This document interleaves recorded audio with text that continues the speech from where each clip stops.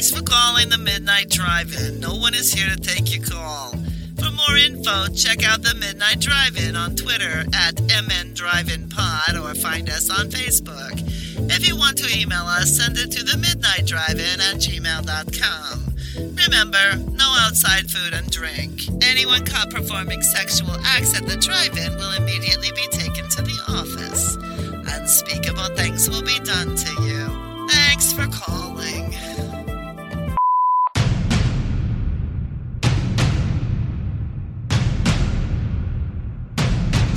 Drive away your worries and cares at this drive-in theater. That's why, to familiarize you with the movie rating symbols which will be used by this theater, we present the following guide for parents and young people. X, no one under 17 admitted. I don't know what you do to make these noises that you can't hear them, but it's pretty fun every week. I kind of wonder if he's got one of those like boards and he's just hitting buttons to fuck with us. Being like, what? I don't know what it was. It's just a honking noise in the background. And now a clown walked by and squeezed his nose. It's the Sunday morning show with Weenie in the Butt. I don't want to listen to that show. Does it say it's recording on your guys' end? Yes. Brian is recording the call, yes. All right, good. Is the little thing that says it at the top is gone, and my cat just walked across my keyboard. So I don't know what the fuck. But then the button says stop recording, so I don't know what to believe. It's all very complicated. I can't imagine Microsoft would make something that doesn't work properly. I don't know. What? I'm still trying to figure out why Skype is the only Microsoft product where the X doesn't make it turn off. Like, it just minimizes it. You're like, but that's not what the X is for. It's supposed to shut it down. It's supposed to be done completely. I've been using Microsoft products for years. They all work the same way, except this one. Anyways. No. So what did you determine from your article reading, Doug? I gave up on it. I determined that the internet's bullshit and that people will make up anything to try and troll. I'm almost fascinated by it. Oh.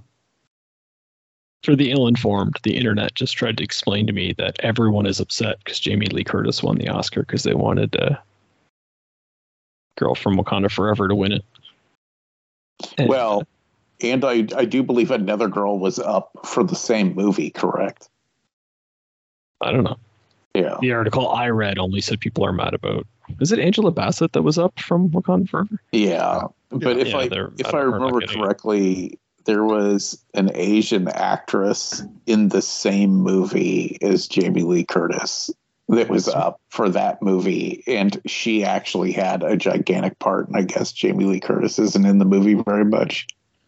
I don't know.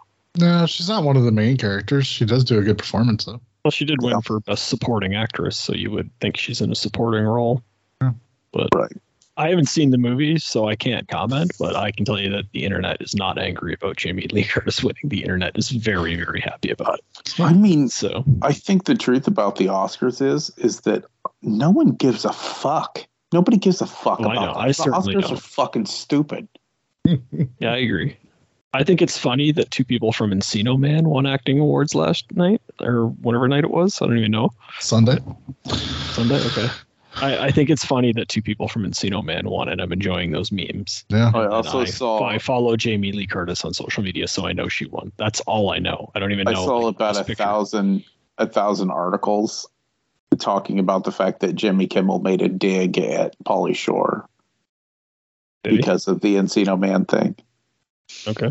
And that's all everyone's talking. And it's like, who cares? He made an off-comment joke about Pauly Shore. Nobody gives a fuck. Well, it wasn't even that off-comment because apparently Pauly Shore has responded and he thought it was hilarious. So. Oh. Yeah. Well, Pauly Shore is a stand-up comedian, so perhaps he likes it when people make jokes. Yeah, exactly. The joke wasn't like Pauly Shore fucking sucks. It was basically, two people from Encino Man are winning awards, and that's really good for them and kind of crappy for Pauly Shore. I mean, that was the whole joke. Yeah, people are dumb. People feel they have to defend Pauly Shore. They should probably reevaluate kind of what they're doing with their life. Again, nobody's defending anything or offended by anything. It's people sitting in troll farms who make a living by trying to write articles pretending they're upset. That's all it is. It's a really sad state of affairs. I mean, it's a common thing for people to write articles and pretend they're news that are about a post on Reddit. Where they're like, woman quits job, blah, blah, blah, blah, blah. And it's just a fucking Reddit post. It's like, it's probably not even true.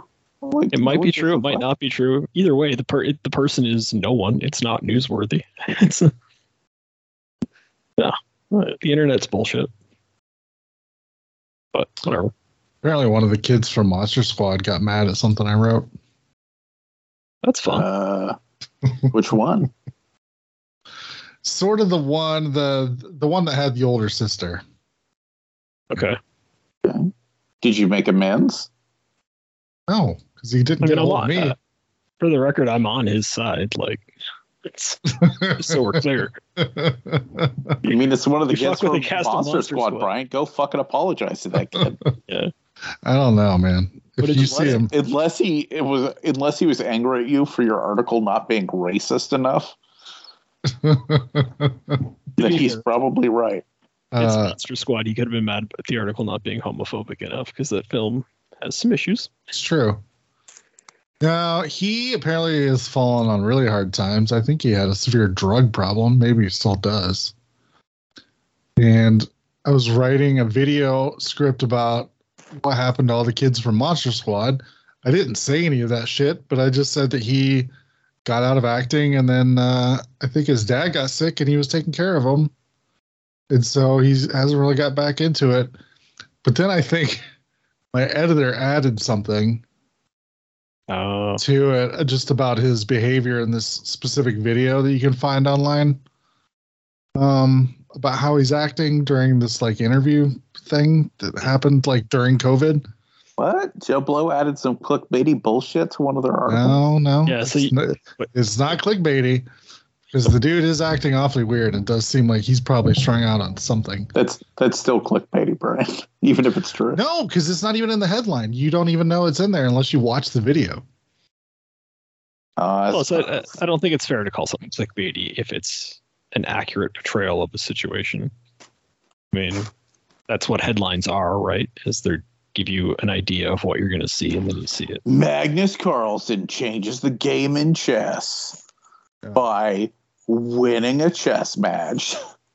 Yes. But yeah, see, that would be clickbait, but Magnus Carlsen winning a chess match is not clickbait. You see the difference? Why are we on this topic?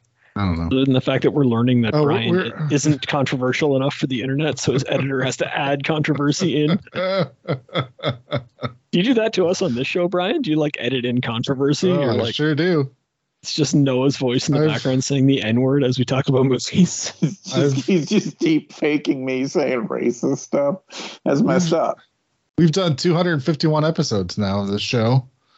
And I've taken select words and I'm able to string them together as like a Robo Noah or a Robo Doug, and I can make you guys say anything I want. That explains some of the death threats I've been getting. No, those were from Doug. So. No, yeah. Well, that also makes sense. All right.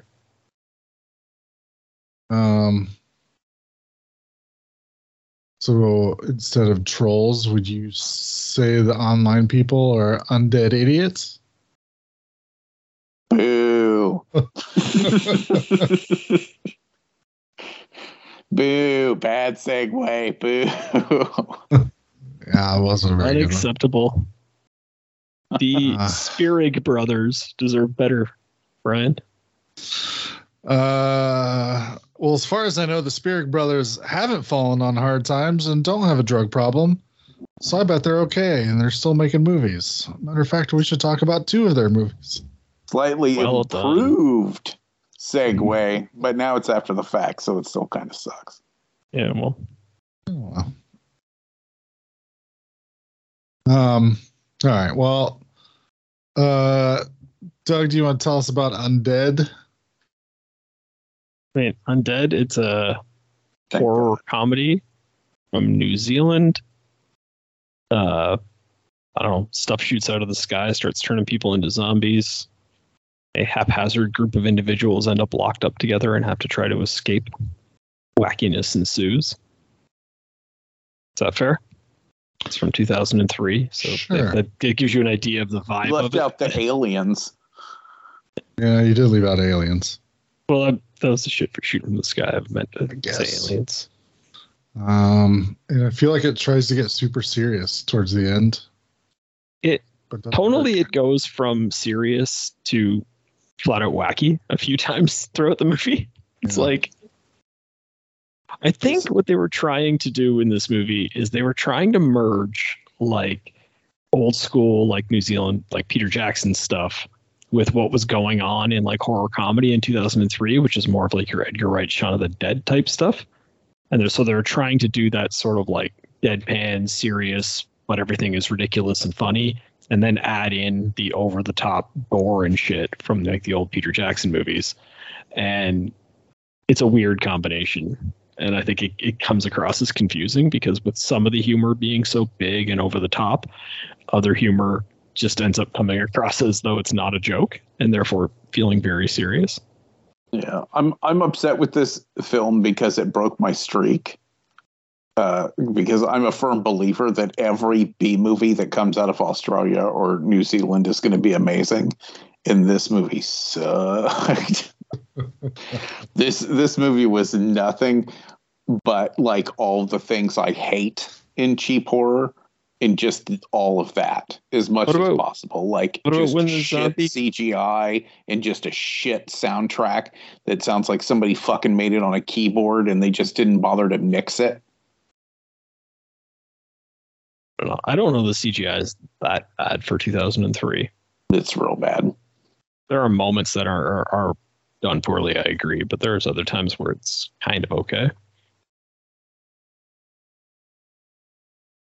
And it has some stuff. It does have some fun stuff. There's that scene where they like push the 2 zombies against the wall and the knives fall from the shelf and land square in their heads, which is fun. There's that one zombie that has a shovel stuck in his head and he's walking around and it's bumping into shit on the ceiling. There's some interesting, fun moments in the movie.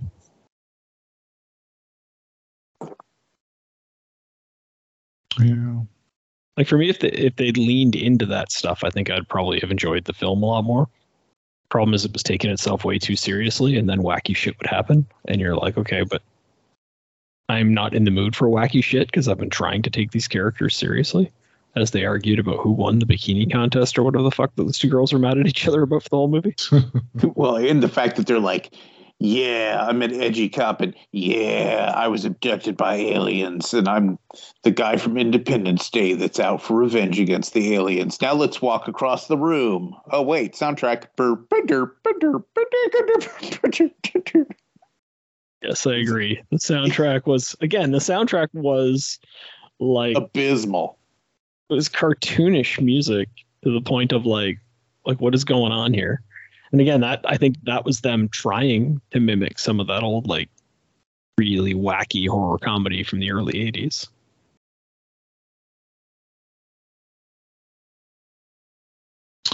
Yeah, I wasn't a big fan of this one either. Feel like it failed more than it succeeded.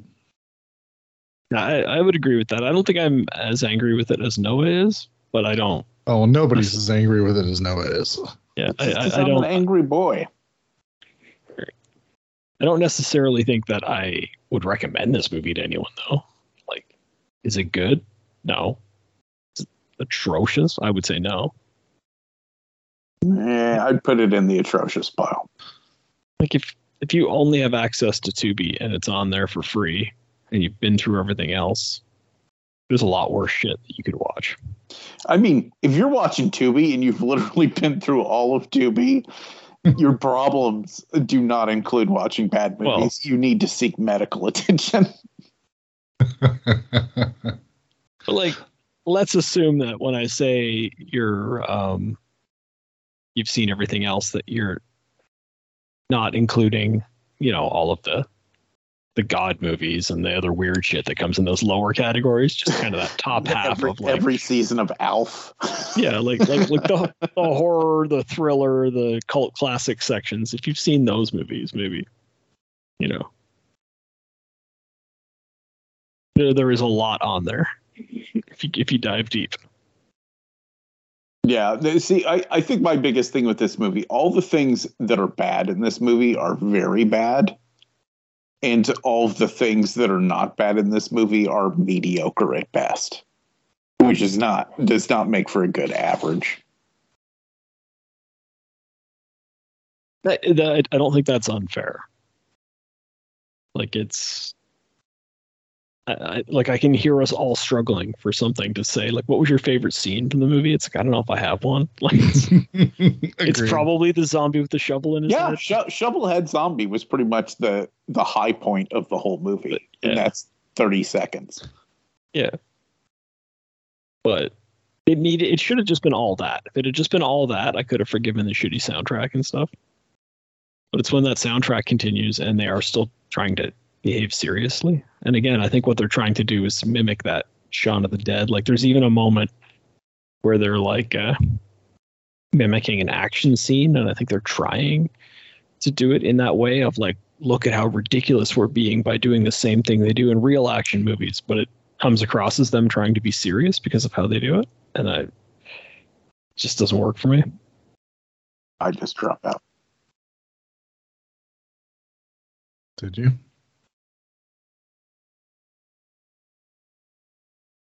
Do you still hear Doug talking? No, I was finished my point, and we were waiting for people to respond. That's all. I just thought there was 3 hosts on the podcast this week. That's all. Out mid-sentence. Yeah. Oh, he completed on my end, but I don't know. This movie, I feel. It's obvious that the budget was really low. But I feel like a lot of it was just, all right, let's huddle all these people in this room that we have. All right, now I need all of you to walk to this side of the room, say a bunch of shit. All right, we're done here. Why don't you walk back to the other side of the room? I just feel like there was a lot of that throughout the movie. So I was not a big fan. Anybody look into like the budget or anything? No. I decided this movie was not worth my time checking. You didn't don't have any fun facts for us, Brian? Was it their first film? Do we know that? It is their first film. I did read the trivia while the movie was going on, but I've forgotten all of it. So you're just trying to avoid watching the movie? Pretty much. The budget is estimated to be $1 million. Yeah, okay. They should have been able to do more for $1 million. The worldwide gross, $187,000, $847. Jesus. Oh. Yeah. Wonder that it took 6 years for them to get another movie. Yeah. I called up some of the big goofs on IMDb, and it's like, oh, the guy shot his gun too many times. And now I'm wondering if that was supposed to be a joke. Like, he has a 6-shooter gun, but he shoots it a lot more than 6 times. Are they making fun of action movies, or are they? I guess that's supposed to be their Hot Fuzz moment. Maybe. Let's see. The film was entirely funded by the directors and their family and friends. Ooh, all right. That ruined some Christmases. The directors rendered most of the special effects on their home computers, which is why it took 9 months for post-production. I highly doubt they took 9 months. Home computer, I believe. You don't believe that it took 9 months? No. I mean, they probably had jobs. They clearly didn't put that kind of work into this. Most scenes were shot in only 1 or 2 takes due to the budget. Also believe that. And apparently there was 2 months of rehearsals before they even started filming. Don't believe that. Apparently the original screenplay did not have any swearing in it. Most of the swearing in the film was ad-libbed by the actors. Oh, I have trouble believing. You're telling me an Australian script had no swearing in it? Apparently they used over 600 liters of fake blood. Yeah, it makes sense. I actually find that hard to believe too, seeing how almost every drop of blood I saw on screen was CGI. All right, that's not a fair criticism. There was plenty of fake blood on screen. And at the time of its screening at the 2003 Brisbane International Film Festival, it was the fastest sellout in the festival's history. So there you go. None of those facts are remotely interesting. I'm sorry. Nope. I insisted that we use facts. Nope. Should have known better. What can I say? That one's on me. Yeah, it's, I don't know. It's just missing so much. And then, like I said, it keeps, the tone of it keeps jumping back and forth. And you just don't even know what to. Yeah. Like, I don't know what's happening here. Am I supposed to be like intrigued by what's happening? Am I supposed to be laughing? I don't know. I feel like I saw this in 2003 and I liked it a lot more back then. But when I was thinking about what I liked about it back then, I'm like, I don't remember anything about it. So maybe it's just like with time, I've got it mixed up with other movies that came out in the same time period or whatever. I don't know.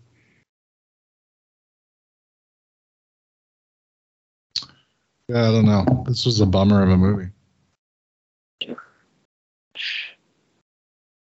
Yeah, I think sometimes like aspiring filmmakers put too much on themselves. Like, don't try to accomplish 2 different tones in the same movie and stuff. It's your first movie. Maybe just, go for the full out gore comedy because that's what you can do cheaply, and it allows for bad acting and things like that. So I'm trying to remember. So one of the things is like, there's meteors that drop to Earth? The beginning? Yeah, I guess. Yeah. Oh, yeah. I take it back. So Shovelhead and that old lady getting hit by the meteor at the beginning. Oh, right at the beginning, yes. So I remember getting my hopes up when that happened. She's like just sitting there being an old lady, and then it goes right through her head. Just fun. And then what's it like? So it starts raining, and the rain is like, I don't know, acid rain type stuff. Yeah, I don't know if it's like burning people, but it's irritating people's skin. But then, like at the end, isn't it like, oh, we've been trying to avoid this the whole time. If we just give in, the aliens shoot us up into the sky, and I don't understand like. Yeah, is that good? That was. Is that good if you get pulled up into the sky? I think I was a bit confused by that. Yeah. At the end, it was like the rain was curing the zombie plague disease, and then they were rapturing everyone to keep them from getting reinfected. Okay. I mean, I guess, but like it's like, so look, we can protect you, make you not a zombie by pulling you into outer space, and you get to live on an alien spaceship. I don't know if that's really a win. I think that's maybe where the confusion comes in. Yeah, do they even go live on a spaceship? No, I don't know. Were they okay? I'm be honest. At the end, I wasn't paying until everyone was cured, and then they sent them back. Yeah, and then that's what I thought. And they came back to Earth, and then everybody was fine. Maybe I should have been paying more attention to this movie, but except for the one guy who actually managed to escape, which actually fucked everybody, because then he just started the infection all over again. Yeah, I don't. I think I only watched this movie a couple of days ago, and I'm still like, I'm taking what you guys say at your word, but I'm like, maybe that happened. Which is part of the problem with this movie is like, yeah, it definitely, even when you're watching it, it's not a not really enough to hold your attention because it's so just like, ugh, all right, whatever. But then, like, after the movie's over, you still don't even, like, nothing stays in your brain. It just immediately leaks out. Yeah, that's how I would describe it as well. Yeah, I don't know. Does anybody else have a... No, we've, like, dragged this conversation on, and it's still only been, like, 4 minutes, but we're like, none of us have anything to say about this movie. No, it's definitely a first movie. I will say, I am impressed with the level of filmmaking jump from this movie to the next movie, considering this movie is their first movie and the next movie is their second movie. I do feel like I do feel like they improved significantly between movies, but well, and to some extent that comes with budget and cast. Sure, but that does help. But also, there's still, the storytelling is significantly better in the next film, and just some of the ideas are much better, and tonally it is much more consistent. So, but we'll get into all that, I guess, when we jump to the next film. Yeah, because I mean, these guys have actually made some decent movies with some decent budgets. Just this was their first one, and it unfortunately is not good. Yeah. But then 6 years later, they went to Daybreakers, and then they did Predestination, which I don't know if anybody has seen that one. I have not, but I remember it being on my list at one point. Yeah, I've seen it before. It's definitely one of those weird time travel sort of situations where you're scratching your head by the end, and you're like, I think I liked it, if I understood it correctly. And then they jumped and did Jigsaw, the Saw sequel. And then the next year after that, they did the Winchester movie with Helen Mirren in it. So, I mean, they've gotten some big movies, and, you know, like I said, they've vastly improved. This movie was just kind of oof. Well, let's jump into the second movie. Noah, do you want to give us the rundown on Daybreakers? Yeah, Daybreakers is like a futuristic dystopian cyberpunk movie, only instead of cyberpunk, vampires. Pretty much. The whole world is basically now infected. There's very few humans. Main character's Ethan Hawke, who's trying to find a blood substitute to keep everybody going, because as it turns out, if a vampire starts to starve to death from not getting any human blood, they transform into horrible, insane bat vampire things, which is pretty dope.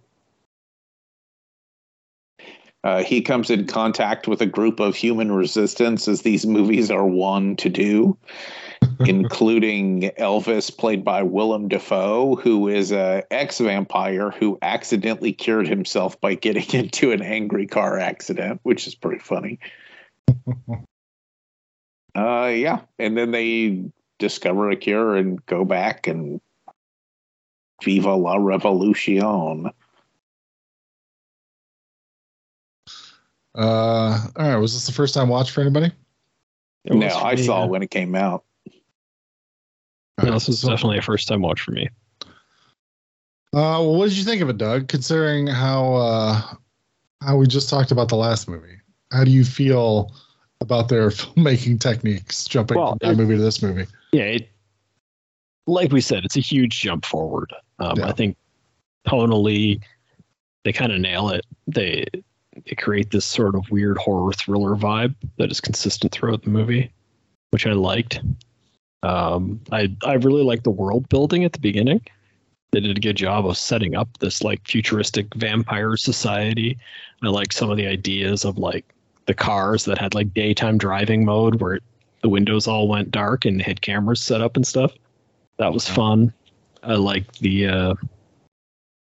I loved the idea of that sort of weird world of like, well, we need human blood to live, but now we're killing off all the humans, and what are we going to do? This sort of weird kind of capitalist dystopia that they set up, where it's like, well, yeah, we're going to keep harvesting all the human blood to sell it to make money, but when we if we raise the price too much, we create this whole weird monster problem of like these vampires that then feed on other vampires, and it creates this weird, I don't know, just this weird discussion of like what happens when we end up with a bunch of people who can't afford to live in our society. Do we just execute them? Because that's the decision in this movie, and it's an interesting topic of discussion, I think.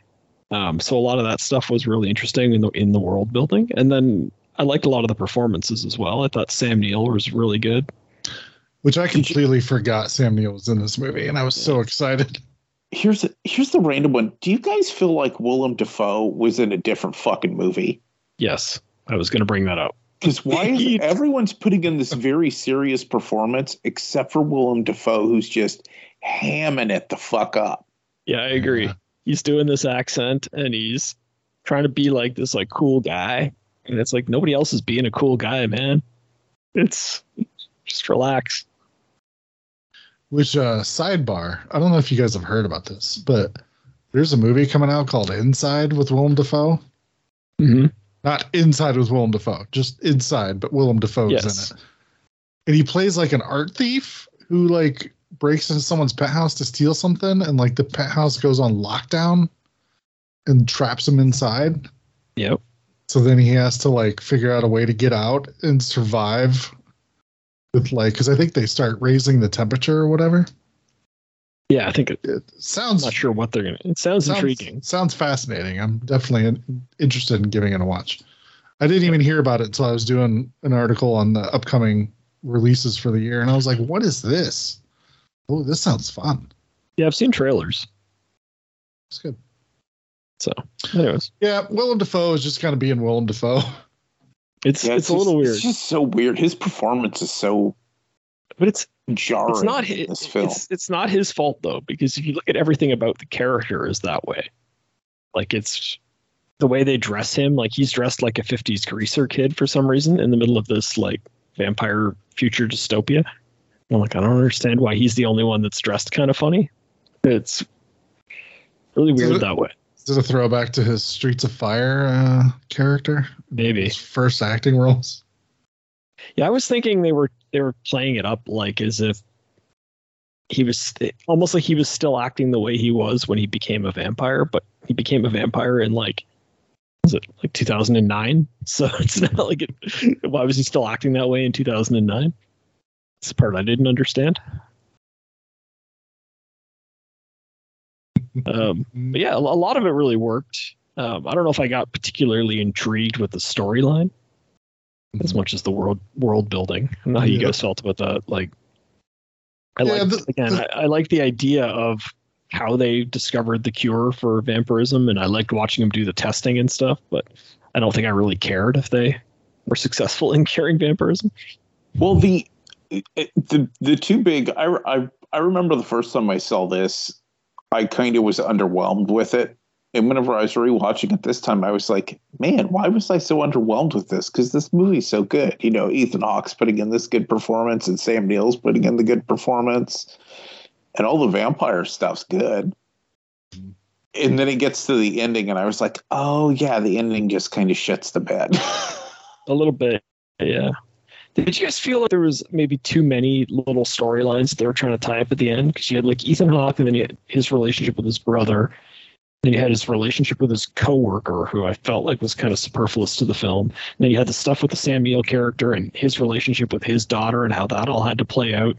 And at the end, they're like, how do we tie all this together? And they were having a lot of trouble doing it. Yeah, I wish.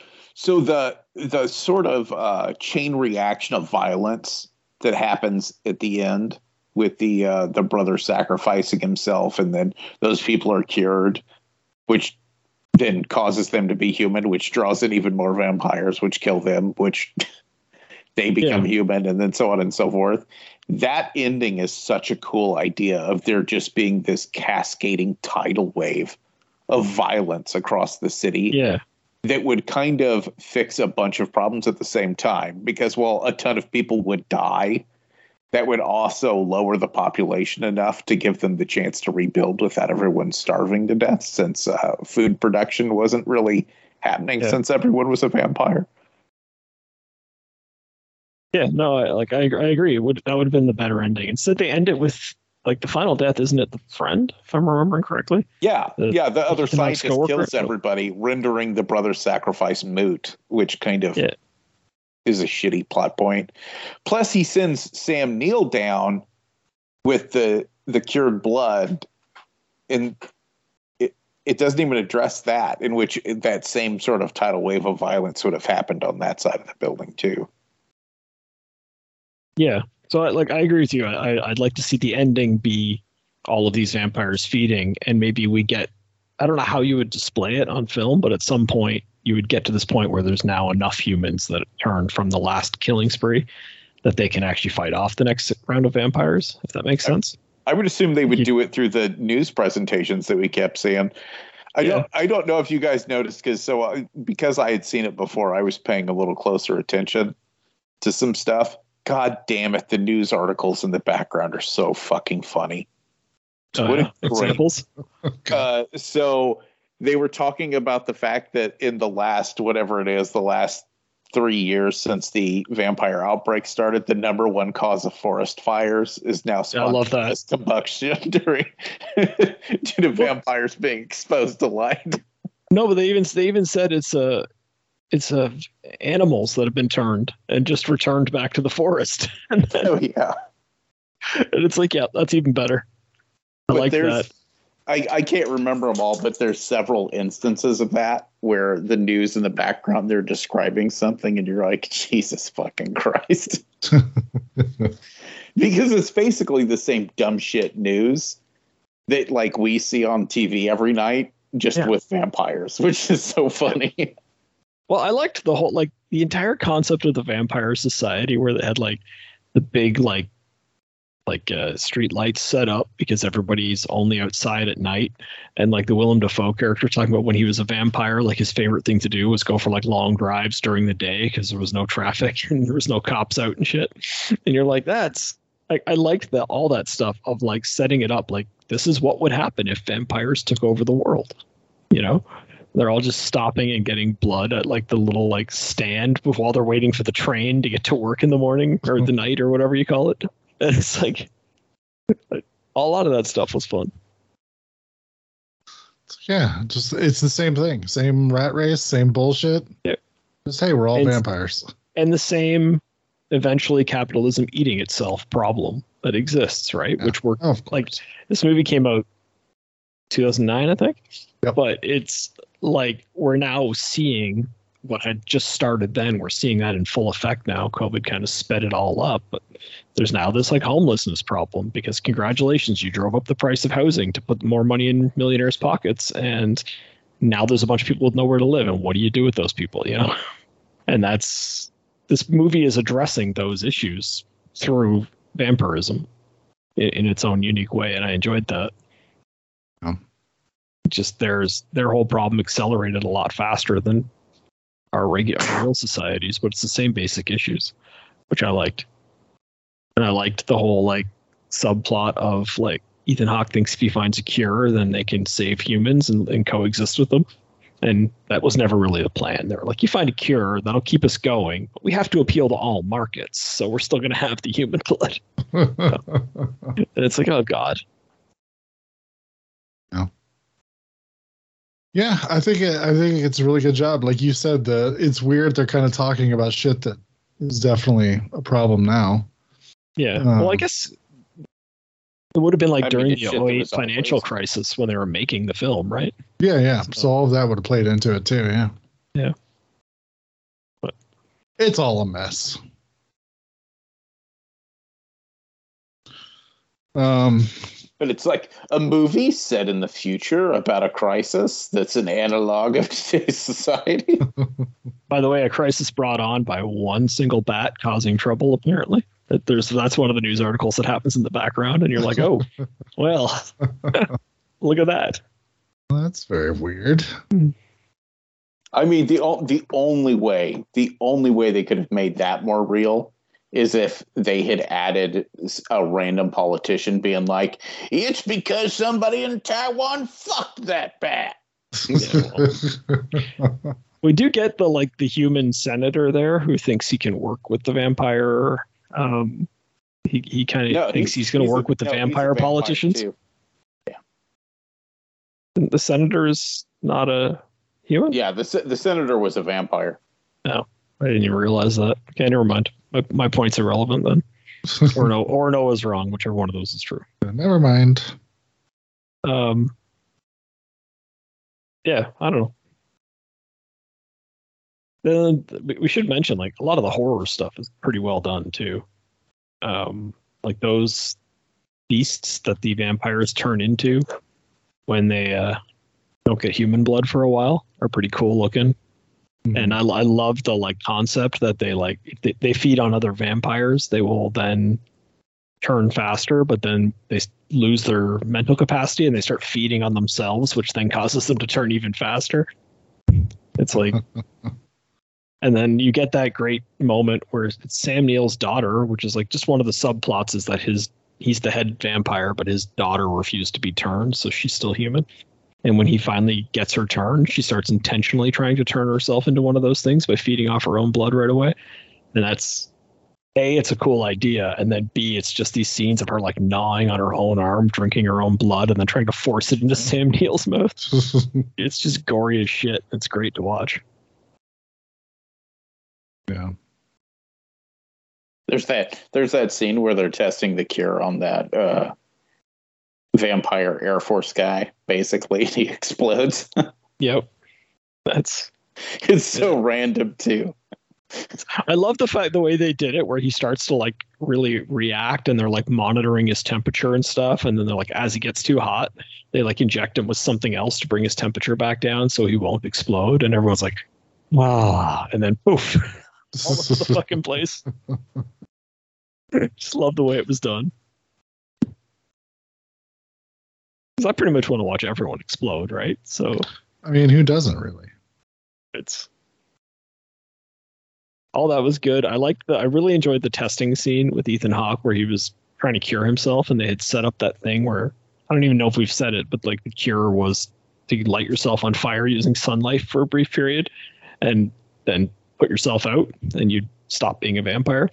And which is kind of a weird way, but sure. It's weird, but whatever. It's the gimme of the movie, pretty much, right? Sure. In a world where there are vampires, this can cure them.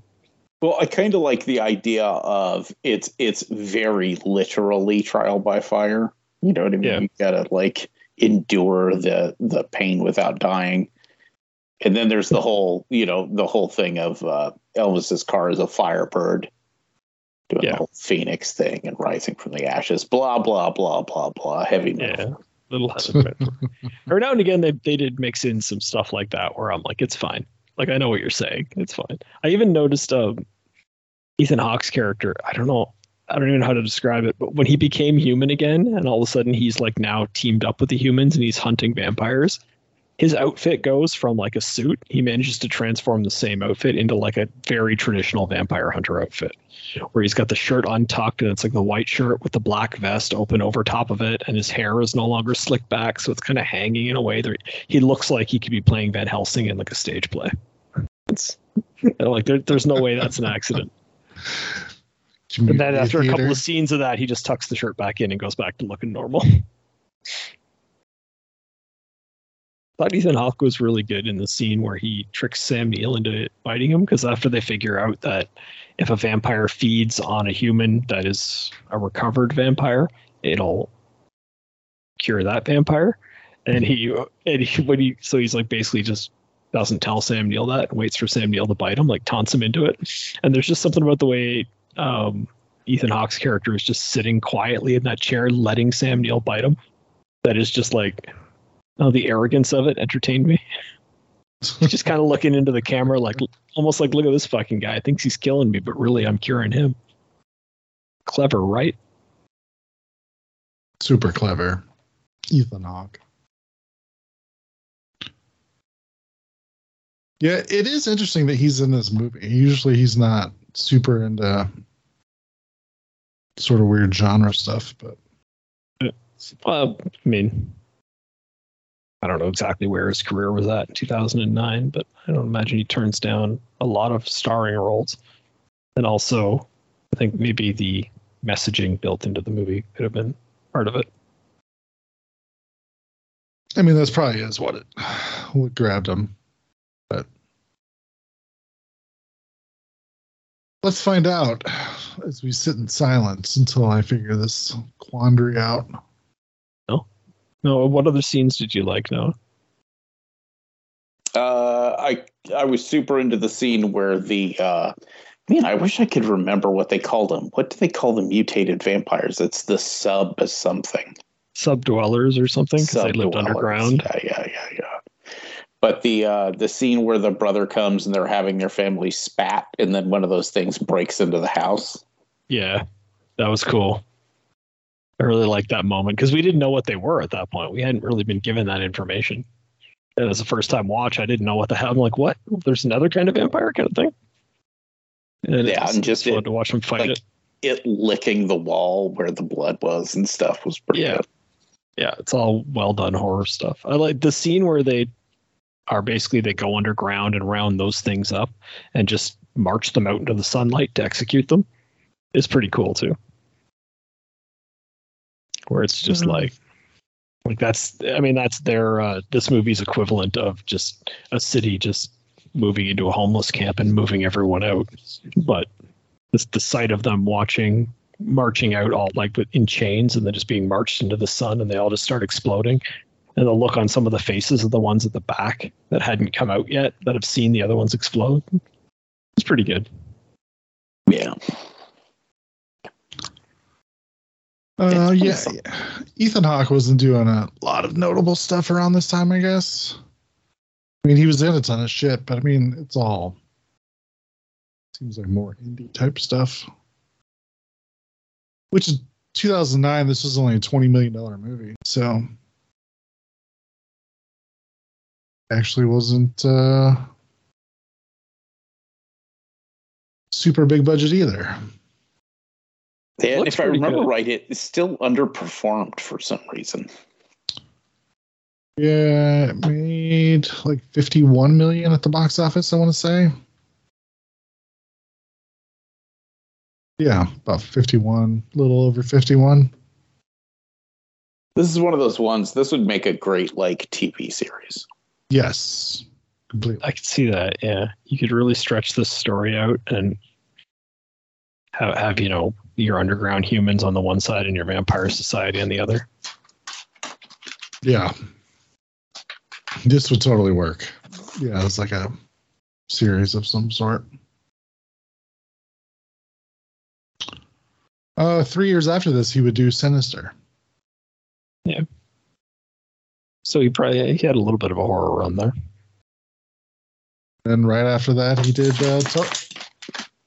Noah, stop shaking so much. That's the dog. Sorry. And then he was in the Total Recall remake for Sinister. So. That was his rock bottom moment. And then he had to have like some sort of weird movie rehab. I was gonna say he's lucky that didn't fucking end his career. Well, then Before Midnight happened 2013, and then The Purge the same year. All right. Boyhood. You don't need to just go through his whole thing. Nope. And then eventually he was in Moon Knight.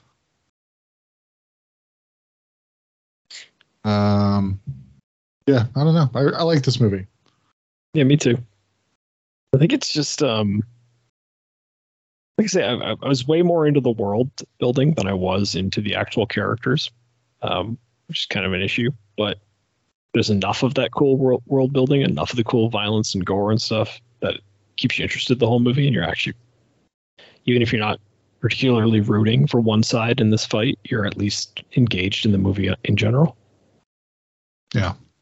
And then, of course, Willem Dafoe is just doing his weird thing. Why is his name Elvis? It doesn't make any sense. So doesn't matter. The whole thing almost feels like Elvis might just be a character added in because they're like, this movie feels a little Australian. And they're like, nah, look, this guy's name's Elvis. And they're like, oh, good point. It's an American movie. You've turned us around. They just, because if you took Willem Dafoe, like if you took that same, like imagine he was giving a really solid, serious performance of that same character, and then the directors were like, look, we really need you to American it up for the studio. You can see that leading to what he does in this film, right? It's like, yeah, I thought the film was good. I think it has like a nice look to it. It's got this weird sort of blue sort of sheen to it. Yeah. Which I thought it suited the kind of futuristic vibe and the fact that much of it takes place at night. I liked the look of the vampires. It was subtle enough, but not non-existent. Like they didn't just try to play it off like, oh, they just look human. But it was just like the eyes were a different color and they had little fangs that you could see. Yeah. I like when you saw that vampire teenagers still have to go to high school. I felt bad for them when I saw that. Like, imagine high school forever. So aren't you the same age? Yeah, like for the rest of your life? Yeah, because there is that one vampire at the beginning of the movie that actually kills themselves because they're like, I can't do this forever. And then I think we're supposed to be of the impression that there are a lot of vampires like that one at the beginning and Ethan Hawke who aren't interested in just being the same age for the rest of their lives and going through the motions without any chance of death and stuff. Well, and it's great. It's this shattering of kind of the mystique illusion of vampirism where everybody's like, oh yeah, if I was a vampire, this and this and this and this and this. But the second you change that to, oh, if everyone a vampire, it all just turns into the exact same miserable bullshit it is now. It is. You just also drink blood. Yeah. Like the idea of a shit ton of vampires riding like a train to downtown every day so they can go to their shitty vampire jobs is just really entertaining to me. Right, for all of eternity. Yeah. Yeah, like, and it's like, because we're all at an age now where we've been working for a long time, but we have a long time left. And it's like pretty difficult to deal with this stage of your life. I find going to work can be a little bit of a struggle, just knowing that it's not new or interesting anymore and it's nowhere near being done. But imagine that on a scale of I'll be doing this job for the next thousands and thousands and thousands of years, hypothetically. Thanks for calling the Midnight Drive-In. No one is here to take your call. For more info, check out the Midnight Drive-In on Twitter at MNDriveInPod or find us on Facebook. If you want to email us, send it to themidnightdrivein@gmail.com. Remember, no outside food and drink. Anyone caught performing sexual acts at the drive-in will immediately be taken to the office. Unspeakable things will be done to you. Thanks for calling. All right, what did everybody watch? The answer is not much. I watched the documentary. I can't remember which streaming service it is on, but it's about it. Oh, yeah. In which that was fascinating. It was good seeing Tim Curry. And hearing all the stories, it's basically just Tim Curry talking shit about how much he likes to fuck with people. Which somehow I've gone my life without knowing that that's apparently his casual attitude to everything is just, I'm a good actor and I can make people feel uncomfortable and I like that. Yeah, he's funny. I suppose it's a little sad because, several of the actors aren't alive anymore to participate, but yeah. It's always sad when you hear people just talk about how much they love John Ritter and how nice he was. And I'm like, yeah. Why don't we have those people anymore? But we have some of the douchiest assholes that seem to live forever. Right. I did like the fact that a couple of the things I'd always thought about with that miniseries, they would just immediately bring it up after I would say something sharp, because they were like, they were getting kids that looked like the actors, and I was like, bullshit, because the kid that plays like John Ritter as a kid doesn't look fucking anything like John Ritter. And then their next line was like, except for this kid. Shoving it in your face. And I was like, oh, okay, they noticed too. Good. Oh, apparently they have a camera in our new house. Did you know that was all funny, and then it's always forgetting stuff. I have seen that movie a million times, and I think I forget Seth Green's in it every fucking single time. Oh, really? Yeah. Although whenever they were talking about the fact that apparently originally it was Harvey Fierstein that was going to play it, I was like, you know what? Oh no, that still would have been fucking great. That would have been weird. It would have been weird, but it would have been real good. I'm not saying I wouldn't watch it. Yeah. I'm just saying. Just that growl coming at kids like, hey, you, come down the shower drain. Yeah. Hey, kids, we got boats down here. Is like deep rumbling lisp. Like, Harvey Fierstein may have one of the most recognizable voices on the planet. That's true.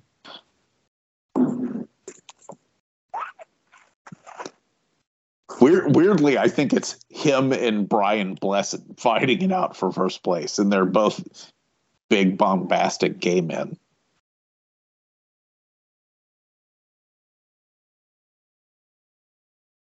Did you like the documentary overall? Yeah, no, I thought it was real fun. Yeah, so did I. The first thing I thought is, well, shit, now I got to rewatch that. It's the 3 hours. That's 3 hours of my life, yeah. You know what, though? I've never sat down and done that and been like, man, I shouldn't have done that. No. It's best if you can watch it on DVD because then it's still split up into the 2 parts. That's the... I did love the ending where they were talking about the fact that, wait, it's a big fucking spider. And I was like, right? Isn't that, I think that's everybody's reaction to that book and everything, that you're like, oh, it's a spider. Why is it a spider? Yeah. Well, that ending is still better than the actual ending for the orgy? Chapter 2. The children orgy? I wasn't going to bring that up. Yeah, let's not discuss the children. I was going to say it's a better ending than It Chapter 2, the more recent second part. That was horrible. Where you belittle the clown, and that seems to defeat him. Oh, for fuck's sakes. I did not like It Chapter 2, by the way. No, a lot of people didn't. Yeah, specifically me, and that's more important. So yeah. Well, I kind of liked the idea of where they said, you know, fine, they fight the spider, they rip out the spider's heart or whatever, or after Bev, you know, shoots it in the deadlights, that whenever they chase it back into the hole, have it turn back into Pennywise. Yeah. And have him laying there dying or whatever. And I was like, yeah, that is so much better of a fucking ending.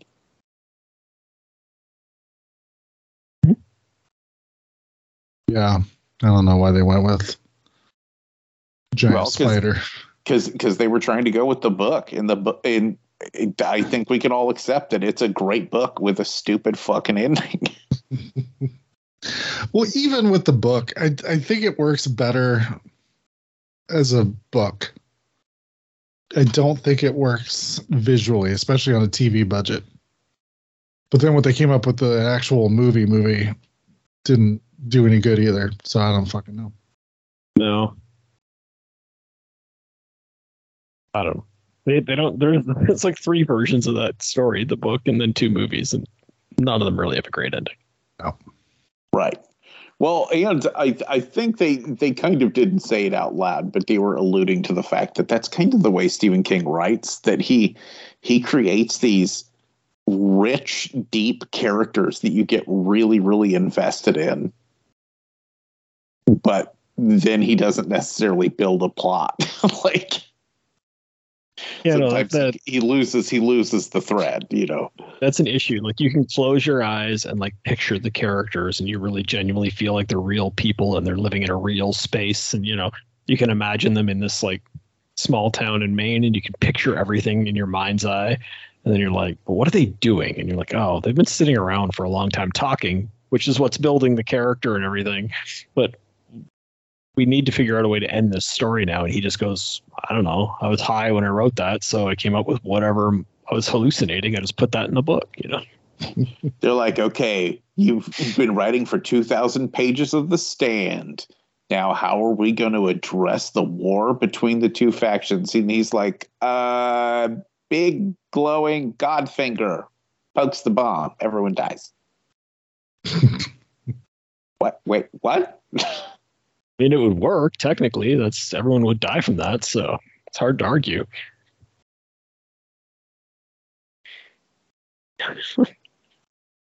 Technically, Flag didn't die from it, but sure. All right. Yeah, I don't know. It's I have such weird feelings because I love Stephen King so much. And yeah, almost every one of his books, the ending just shits the bed. All right. Not almost every one. There are some. Which ones have good, sensical endings? 11/22/63 has a very good ending that made me cry when I read it. Acceptable. Dead Zone had a good ending. I can't even remember what the ending was in Dead Zone. Johnny Smith sacrifices himself to save the world by getting Stolson to show himself to be a jackass. Yeah. Trying to remember what the book version of the ending is of Christine. Oh, I can't remember. The end of Pet Cemetery, I remember being pretty much like the movie. Yeah. Where he hears his dead wife come in and something like she puts his hand on his shoulder and he turns to greet her or something. And that's the end of that story, which I thought was good. Yeah. Like I think Shawshank is basically the same as the movie, right? All those more dramatic ones tend to play out better. I was getting ready to say, you have to immediately discount his stories where he's not writing horror because those he writes fine. Okay. Yeah, so I was going to say pretty much like all the different all those short stories, Stand By Me and Shawshank Redemption, all that kind of stuff. Yeah. He writes an ending for him. I don't know why whenever it's horror, all of a sudden he gets all weird. Yeah. Well, Stand By Me ends up I'm trying to remember. It's been a long time since I read the book, but it ends the same way as the movie, right? With the big reveal that one of the characters was stabbed in the neck. We're just like, yeah, that guy's dead. That guy you've been following this whole story, he's dead now. That's why we're telling this story, actually. Yeah. Hey, this is a story about the loss of innocence, and guess what? It's gone. It's gone now. I just had a weird sense memory that I completely forgot that I had our buddy El Goro do the Stand By Me voiceover ending for the last episode of Drunken Zombie. That's funny. I'm going to have to go back and listen to it now. It's funny. What else did you watch, Noah? I think that might be it. And I forgot. And of course, me and my wife had to talk about Jonathan Brandis for 20 minutes because every time I see Jonathan Brandis in anything, I'm like, God damn it. Right. We didn't have, the question wasn't what did you and your wife discuss this week? It was what did you watch? It was another it thing. I had to bring it up. Him killing himself is just a fucking travesty. Yeah. The dude had such a career ahead of him. They did just put out a new restoration of Sidekicks, the movie he did with Chuck Norris, which I've still never seen. Oh, I saw that shit in the theater. I remember other kids liking it when I was younger. Didn't we do Sidekicks on the show? No, we did a Karate Kid. The other one with a similar plot. Isn't like Best of the Best supposed to be a similar plot to? No, Best of the Best is completely different. Well, we'll have to add Sidekicks in here. Maybe team it up with a random Jean-Claude Van Damme movie because I need some Jean-Claude in my life. Yeah. We just do a Jean-Claude Van Damme month. It's fine. Unless we've already done one. Weren't we already trying to put one together and we just never wrote it down? I don't know. Yeah, it's probably possible. Anyway, Doug, what'd you watch? Let's see. I went and saw Scream 6, which I kind of assumed everybody would have seen. I didn't even know they were making another fucking Scream movie. That's how little I give a shit. All right. Well, that's good because then Brian and I can discuss it and spoil it and not worry about it, right? You certainly can. All right. So I thought it was pretty good. I really liked it. I thought it was good. There's things I really liked about it. There's things I didn't. I liked the violence in it. It is like people have been saying it's like the goriest Scream, and I agree with that. I like that about it. Yep. I really dug the opening. What did you think of the opening? The opening kill. I was confused. Yeah. I was like, all right. And they do the dating app thing, which I thought was kind of interesting. I'm like, oh, that is a new twist on this. That's fun. That's good. I really dug the double kill. I thought that was really fun. Yeah, somebody gets killed, and then we see the killer take off their Scream costume, put it in their backpack, and walk away. And I was like, what? Are we going to know who the killer is the whole time? And the reveal is it's another member of the cast of Roseanne. No, actually it wasn't. Damn. It was Spider-Man. Yeah, it was Flash from the new Spider-Man movies. And I was like, so is that what they did? They showed you who the killer was at the beginning? No. Sort of. Is then he gets home. Yeah, he gets home. Then he gets fucking killed. And you're like, what? What the hell's going on? Yeah, and then someone does the Scream thing to him and then kills him. And you're like, what the hell? Yeah, it's really well done too, because like, what's her name? Samara Weaving or whatever? Yeah, it's like she's like just famous enough that when she's your opening kill, you're like, okay, she's the opening, like, you know what I mean? Like they've been doing that. There's the famous person gets killed in the opening scene kind of thing. That's a traditional Scream thing. And you're like, okay. And then when he pulls his mask off, I'm like, I think he might be more famous than her. But I'm still more concerned about the fact that we know who the killer is. And then when he gets killed too, I'm like, oh, he's our opening kill. Okay. It's even better. Like I was really impressed with that part. Yeah. When they reveal everything, that whole situation makes a lot more sense, at least as much as most Scream plot points make sense. Yeah. So the idea, Noah, is that him and another guy were just like fanboys of Ghostface who are imitating him. And then when the actual new Ghostface shows up, he's like, fuck these guys. Don't get them out of the way. But the actual new Ghostface is just a Ghostface. They're all Ghostface imitators. That's what the whole movie is. That's what the whole series is, but yes. Sure, that's one way to look at it. And there isn't even really a Ghostface because originally it was two different people. So there isn't even technically a Ghostface to imitate. But the movie actually addresses that. That's another thing I really liked, was that they had all the different masks from all the different previous Ghostfaces, and they kept finding them at the crime scenes. And that was all part of the like plot of unraveling who was behind it and stuff. Yeah. I dug that. And then at the end, when the actual killers are revealed and they got to pick their own like favorite former Ghostface to wear the mask for the killing. Yeah, I enjoyed how it strung together all of the previous movies. Yeah. It sort of paid homage or, included them somehow in the plot. And then when the reveal comes, you're like, oh, okay. Yeah, I see. I kind of see what's going on here, and I understand why all that stuff happened. Yeah, it all makes sense. I thought the reveal was a little weak. I'm like, I don't know, but I think the problem is that and we're in full spoiler territory, right? Sure. Just before his ending. So with all of like the talk about all of the previous Ghostfaces and all this, for these current killers to just be a direct reaction to what happened in last year's movie, felt a little bit. You're like, but I thought it was going to be all tied into everything else, Yeah. Like you showed us the TV that crushed Stu in the first movie. You showed us the knife from part 4. You showed us all of these different artifacts from all of these different Scream movies. And then you're like, yeah, plus, but this is just revenge for the last guy. Yeah. It felt a little weird. And who was the killer in the last one?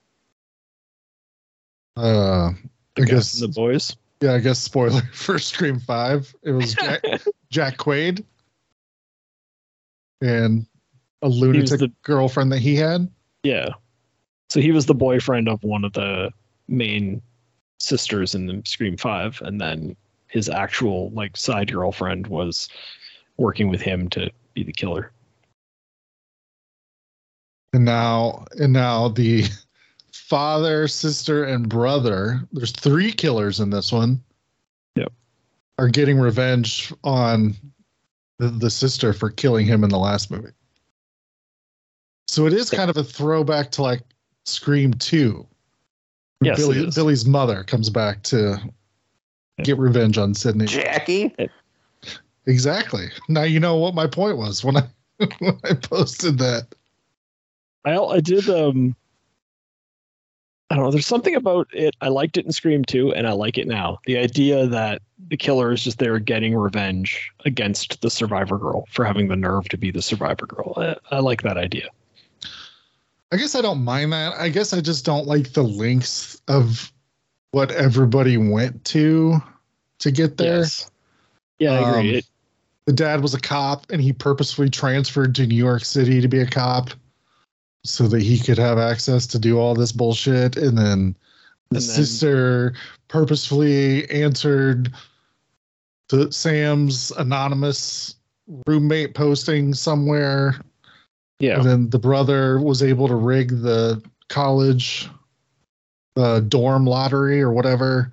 And I'm just like, that's all of that. Much. It's all, it's much. I didn't hate it, but it's a little much.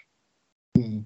And then the fact that the one girl, the roommate / daughter / sister, whoever, the redhead, the fact that she got killed. First of all, I liked that character in the beginning of the movie. I mean, maybe I just like slutty redheads, but she was doing a good job of portraying that fun horror movie character. Maybe that's. And then she gets killed off, and I'm like, oh, that was a good kill scene and all that. And I didn't like that ended up being a cheat. And one of my biggest problems with the movie is I didn't love. Is it Dylan? What's his name? Dylan McMurray. What the hell is that actor's name? Dermot Mulrooney. That's who I'm thinking of. I could not place it. Anyways, I didn't love his McDermott or Dermot Mulrooney. I could not do it.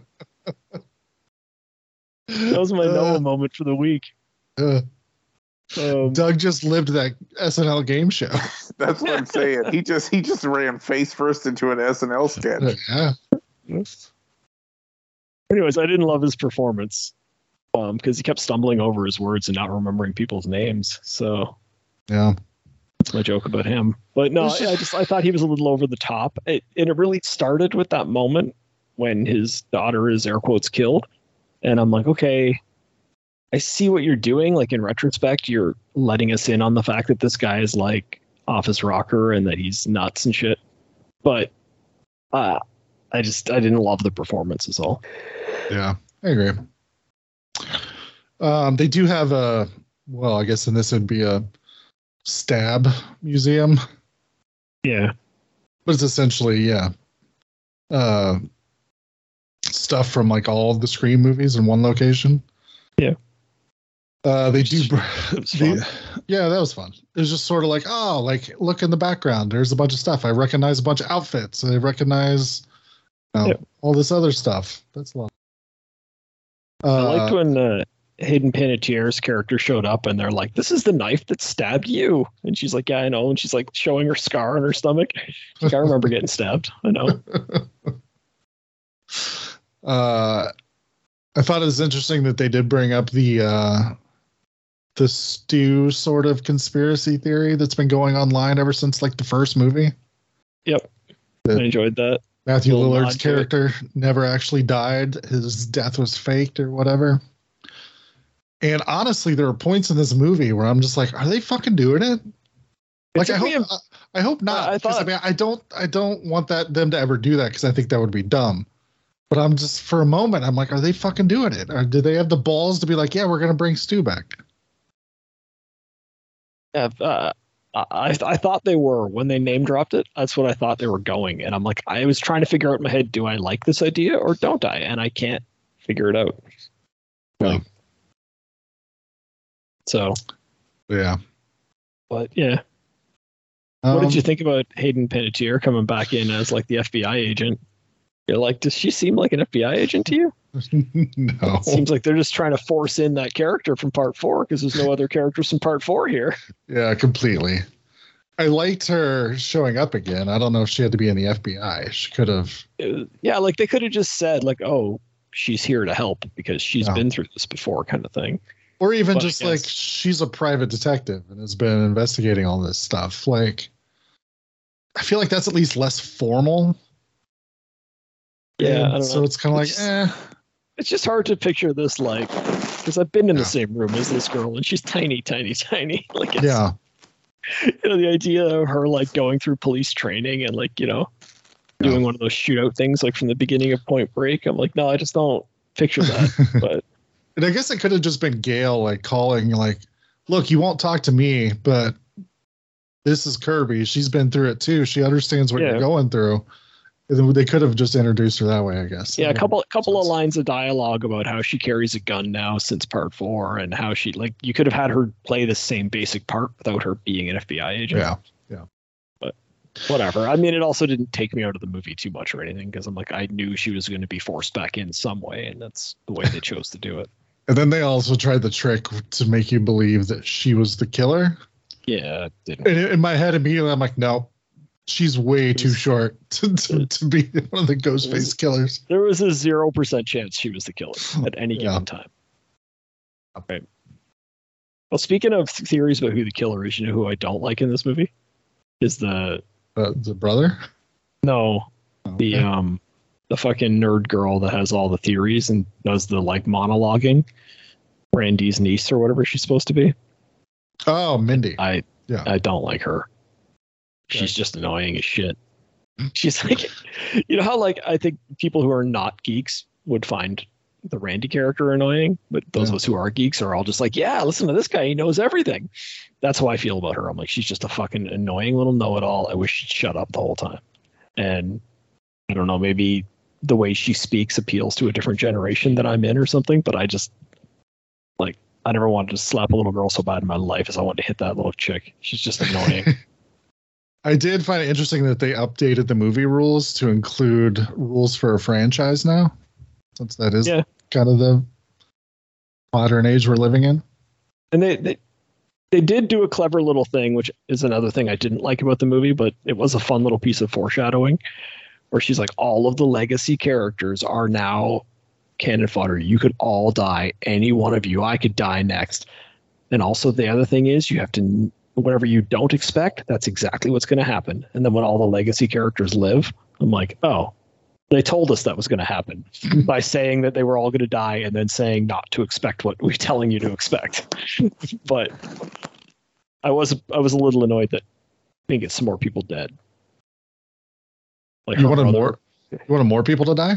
Yeah, I wanted a lot more people to die. I think this had the highest body count of any Scream movie. You still wanted more? Yes. How long have you known me? Of course I wanted more people to die. But like the brother character that was starting to have his he was starting to develop a relationship with Wednesday Addams there. I'm like, yeah, no, he should be dead. Right? Yeah, he's the Dewey now. He's the one who you have to think has been killed and then shows up at the end like, nope, he's okay. Okay, well, I don't want him to be. I want him to be dead. I wanted Gail to die. I thought this was a good opportunity to finally cut ties with that original trilogy completely. Yeah, I honestly thought she was done for. Yeah, and they do a thing where it's like they clearly wrote the script in a way where she could be dead or she could not be dead, and then we're just going to ADR in this line to let you know at the end, so that it's like, oh, she's recovering fine in hospital, and you're like, oh, okay, so the contract negotiations are going well, are they? Okay, good.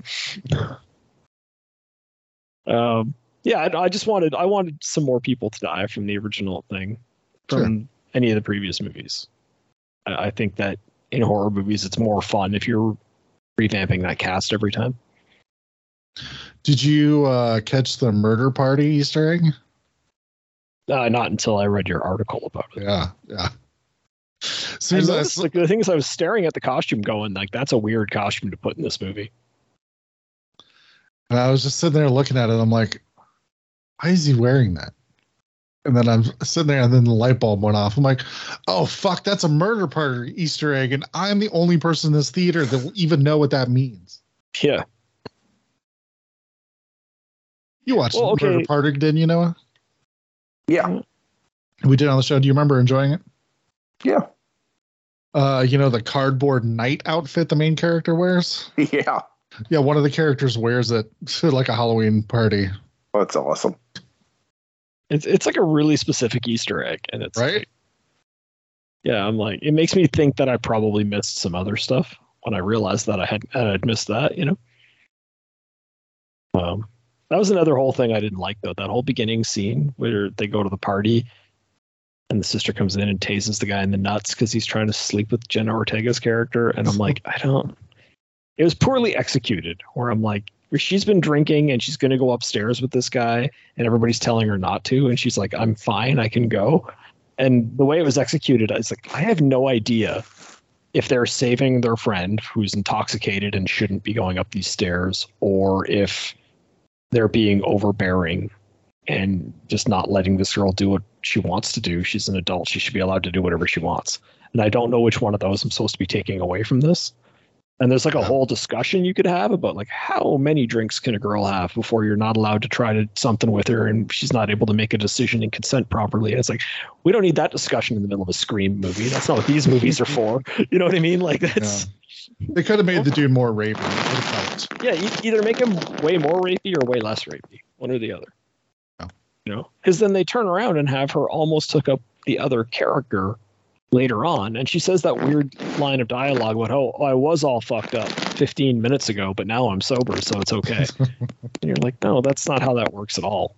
Like, so this guy who we're supposed to think of as the new Dewey apparently is like saving her from going upstairs with this guy because she's too drunk to touch.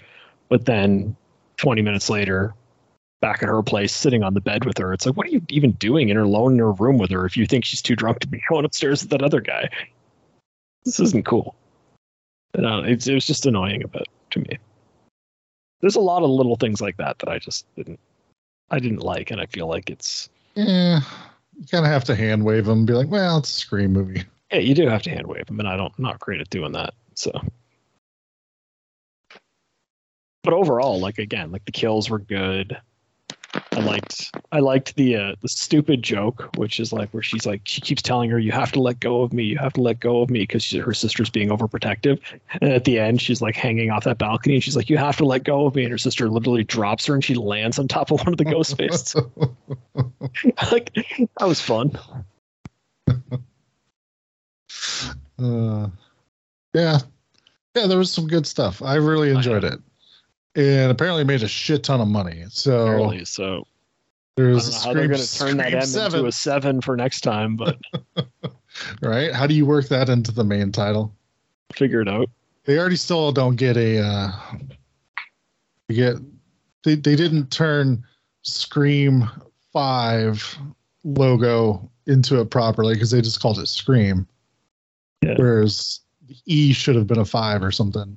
The title Scream again. Who knows? They'll call it Scream again, and then I'll have a very clever line of dialogue about how when movies get to the 7th episode, you have to start reusing titles or something. It's, I don't know. Sure. Why not? Any other cool, funny favorite moments though? Because I feel like it had a bunch of great moments. I really liked the ladder scene. They're crawling across the ladder from one building to the next, and Ghostface just starts shaking the ladder, and I'm like, I'm just like sitting there with eager anticipation for that girl to fall to her death. When she finally does, I'm like, good job, Ghostface. And holy shit, the special effects in this movie. Yeah. Like, Jesus Christ, no, are you playing Jenga over there? He's just mad that we're talking about a movie he hasn't seen. And one of the cats is being a little shit. All right.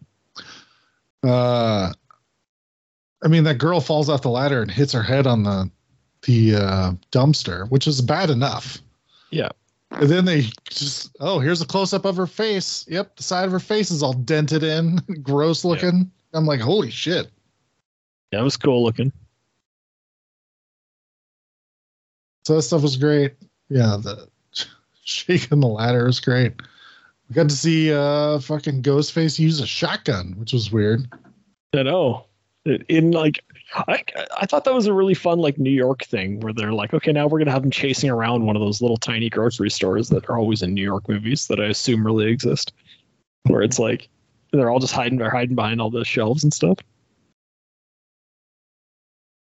It's really a non-Scream thing, but it was a nice way to kind of reintroduce Scream into what happens when you put Scream in New York. We're going to hit these iconic New York places. We're going to be on the subway. We're going to be in one of these little shops, Yeah. Although one of my friends who actually lives in Manhattan posted on Facebook, he's like, they got on the one train to go blah, blah, blah. He's like, these people deserve to die. They obviously didn't know where the fuck they were going.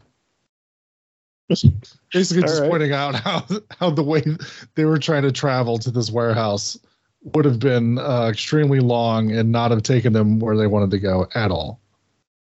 Okay. All right. Yeah, I'm sure that's true.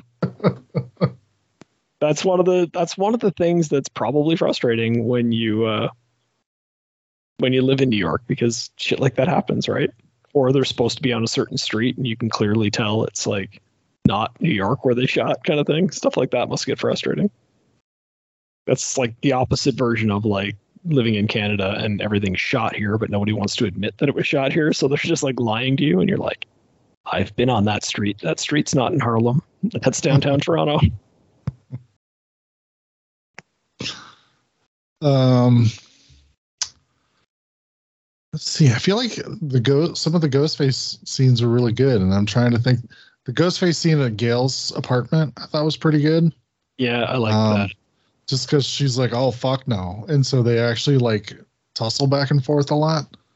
Yep.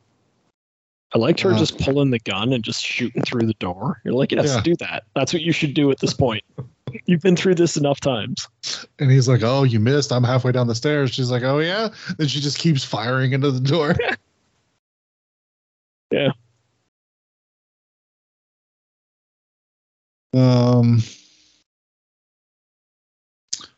I do like that he killed Gail's new boyfriend and she didn't seem to give a shit whatsoever. Well, she did not care about that guy.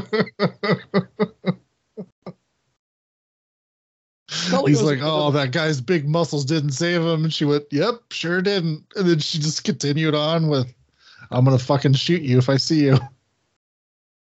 I feel like what they were doing there was making it,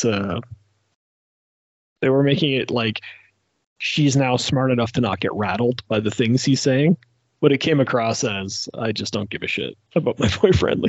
That's just my boy toy. I'm Gail Weathers. I don't give a fuck.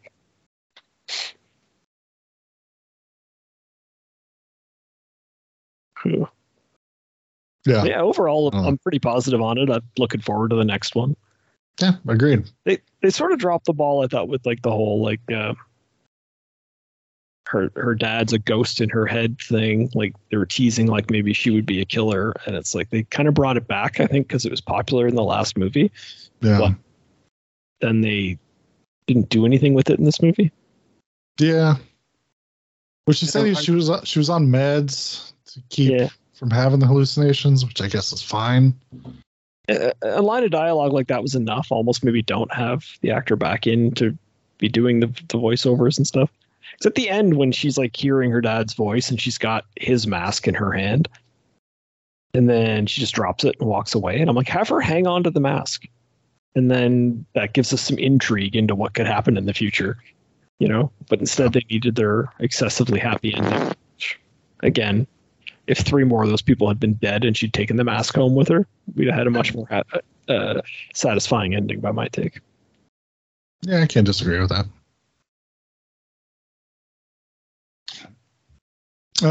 What else did you watch?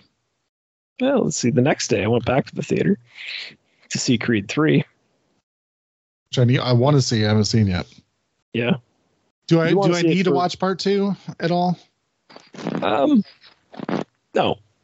Plain and simple, no. I mean, I watched 1 and 2 as like background noise leading up to going to see this one, and you could almost go into this one blind. You probably prefer not to, but it's I mean, the basic plot is, the Adonis Creed is, it opens up with him like winning his final match, and he just retires from boxing and moves on to like his new life of just being like a dad, basically.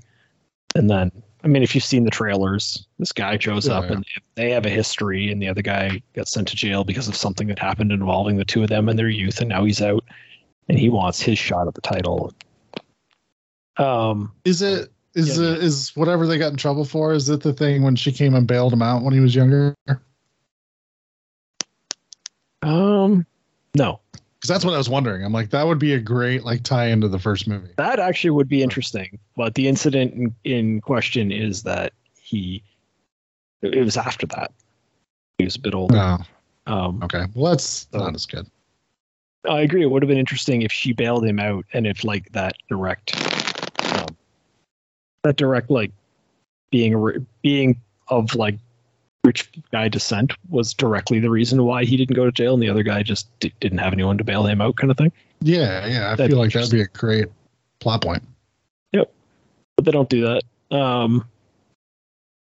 Anyways, but the film gets into a lot of like, I feel like I've been saying this about good movies a lot lately. It's a little more complex than you would think. So like, I'll spoil this much for you. The movie ends with the two main characters having a boxing match. What? As shocking as it's going to be, right? Yeah. But it's not as simple as, I need to beat this guy in a boxing match because he was, he's the bad guy and I'm the good guy. It's like there's this guilt that Adonis Creed has about the fact that this other guy went away, and he's trying to work through that. But there's also the fact that this other guy sort of became the champion in a less than honorable way. And Adonis sees it as his job to kind of restore the championship to a more honorable place. But there's also the fact that the whole movie has been about Adonis Creed trying to adjust to life after boxing, and maybe not being willing to acknowledge that he's still got, like in Rocky 6, Rocky always talked about having the stuff in the basement, and he doesn't want to admit he has that problem. He keeps telling everyone he's fine with moving on, but maybe he really isn't, and maybe he's really not done yet. And this last, like having one big last fight is his way of being able to actually move on. And so we see in the movie, he's like trying to adjust to life with his daughter and life at just being at home. And the Tessa Thompson character, which is his wife. I don't know how well you remember the first Creed. That's where they met. But yeah, like she has been forced because of her hearing problems to no longer perform. So she's going through similar issues and maybe dealing with it better, and they both, it's really interesting how they do it, because she's moved into like producing music and writing music for other artists because she can't really perform anymore because she's trying to protect her hearing. And he's moved into working at the gym, and like he's taken on a partnership role at the gym to try to like work with other boxers and stuff. But she seems to be doing better at it than him, and it's almost like he's just not ready to move on yet, if that makes sense. And this is his way of doing it. So the idea, though, that like this final fight, it's pretty predictable how it's going to play out. I mean, if you've seen the trailers, you know the plot of the movie. But it's done in an interesting way where you actually care what's going on, and you actually care about the characters. And the performance from Jonathan Majors is good, where he's like, there's something about him when he comes in, he's playing a very kind of semi-likable guy, but you can sort of see through it into like his villainous underside. And then as soon as he gets what he wants, you start to really see that villain character shine through, and he does a really good job with it, I think. Kind of a complex character to play. He does lays it on pretty thick. I like it quite good. Are you eating, Noah? No. This sounds like you're chomping on something. I'm literally just sitting still. Do you have a mute button that you can push when you're not interested in the movies we're talking about? It is suddenly quieter. I got nothing on it, guys.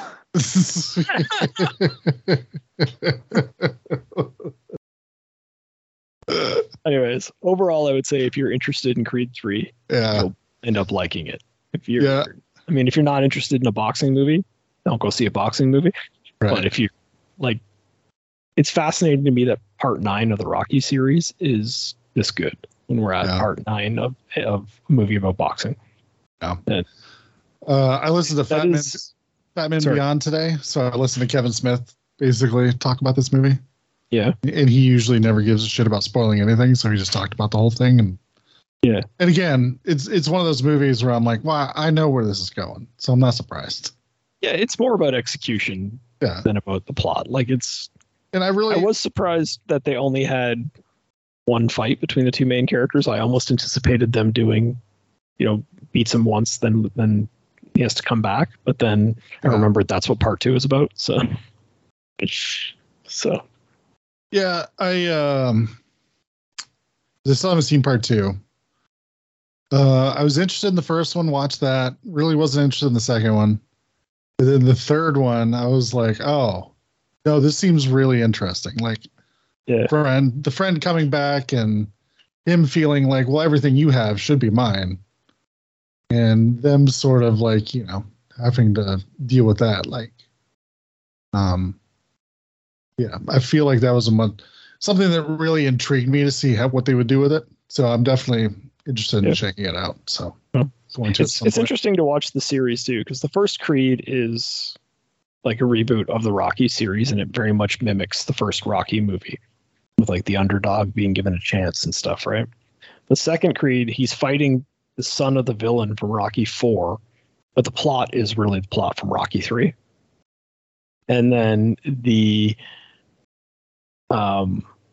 third film is, in some ways, it's the plot of part 4 to a lesser extent, but it's not as much of a mimicking of it as some of the other ones have been, but it is a similar plot. And I joked when they tried to recut Rocky 4 into a dramatic film, and I watched it just to see what that would be like. But this is them doing a good job of making it into a real dramatic film. And I'm impressed with how they pulled that off. Yeah. It's interesting to see what they'll do next, because they very much play it off as though this is his final fight ever. And whether they'll, like, Michael B. Jordan obviously isn't ready to play the old man yet in a movie. So I don't know what they'll do, if there's a 4 coming or. Yeah. Like, I jokingly was like, what if he just loses and the next one is just the other guy just takes over the series, and they just do that every few movies. Yeah, I think I'm getting to a point where anything Jonathan Majors is in, I'll probably check out. Because he's always a great actor in everything he shows up in. See, like, I don't know, in Ant-Man and shit, I was not blown away by him. But in this movie, I think I see what everyone's talking about more. I see the acting that everybody else has been so impressed by in his other work, where I haven't been blown away. I've never had any complaints about him. I've just never been blown away. Do you want to know my funny take on Jonathan Majors? Sure. Is it like, so when I watched Ant-Man, I'm like, his nose kind of looks like it's being squished by the screen of his mask in it. And then when I saw the poster for Creed 3, I'm like, his nose kind of looks like he's like an old-timey boxer. And you know how sometimes when they get their nose broken a bunch of times, they have to like remove some of the bone from it because it's just, they can't heal properly anymore. And then I realized, I'm like, oh, I'm just making fun of this guy's nose every time I see him in a movie. Like, it's just what his nose looks like. I don't know why I'm adding that, like, these weird plot points to his nose, but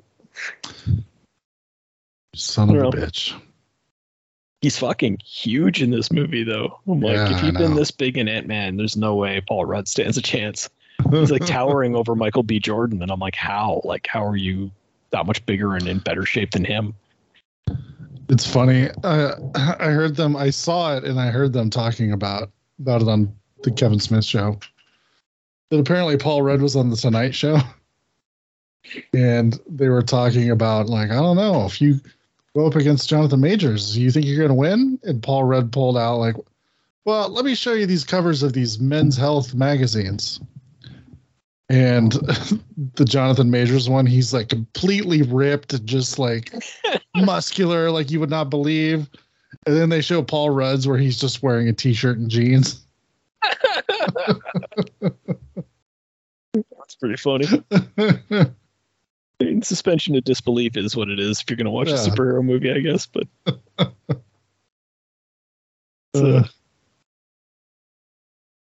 yeah, I'll have to check that one out. All right, yeah, but I'd be curious because I've always been huge into the Rocky movies and still am like a huge fan of most of them. So I'd be curious what you think of it as maybe different perspective. Somebody who didn't even see part 2. Yeah, I mean, I have access to part 2. I should just watch it and then just go, but I don't know. There's also like I'm lazy and I'm like, oh, can I just skip that one and go? Part 2 was pretty good. Yeah, part 2 is good, and so Rocky's not in Creed 3, right? And part 2 really does, I think, a fantastic job of sending Rocky off, like at the end, and just like he's in a good spot, and I really enjoyed the ending of part 2. There's this weird juxtaposition where Rocky is meeting his grandkid for the first time, and they're cutting back and forth to, I guess we're in spoilers for part 2 as well, not but like where Michael B. Jordan has taken his baby to Apollo Creed's grave to introduce Apollo Creed to his grandkid for the first time. And you're seeing like, okay, so like Apollo obviously can't have a happy ending at this point, but Rocky's the one that's getting that. He can go off and be with his son and his family now, and he's finally leaving boxing behind. So it makes complete sense for him to not be in this movie, but it was something that made me nervous about the movie. I'm like, how do you do this? How do you do Rocky 9 without Rocky? Like, but they pulled it off. And he's really not missed. Interesting. Maybe they should just pull a Scream theory and just be like, oh, well, Apollo never died. He faked his death. Apollo faked his death. Yeah, then he could just show up again. He's sick of Bill Cosby's wife, and he's just needed to find a way to get out of that marriage, so he faked his own death. Shows back up now because he finds out he has a kid who's a famous boxer, and he's like, man, if I'd known that. Everything I ever would have dreamed about. I don't feel that that's the direction the series should go, but you never know. Wes, like I say, I don't know where they're going to go with part 4. I don't know if they're going to try to make one, but I suspect they will. Well, from what I've heard, they're making a Creed verse now. So apparently Drago's kid has a movie that they're trying to push forward. Yeah. Well, Drago's kid is the villain in part 2. Yeah. And then, so I know when they first announced that, Sylvester Stallone went fucking nuts on social media. Of course. About like basically how fucking dare they take his characters and spin them off without even consulting him, and how could Dolph Lundgren do this? And Dolph Lundgren came out and was like, whoa, I never agreed to anything, and I didn't know this was going to piss Sylvester Stallone off, so maybe I'm out. And then I haven't heard anything about it since then. So maybe that's canceled, because maybe without the original Drago in the film, they don't have enough there to go with. And then I heard there's like an animated Creed show or something. What?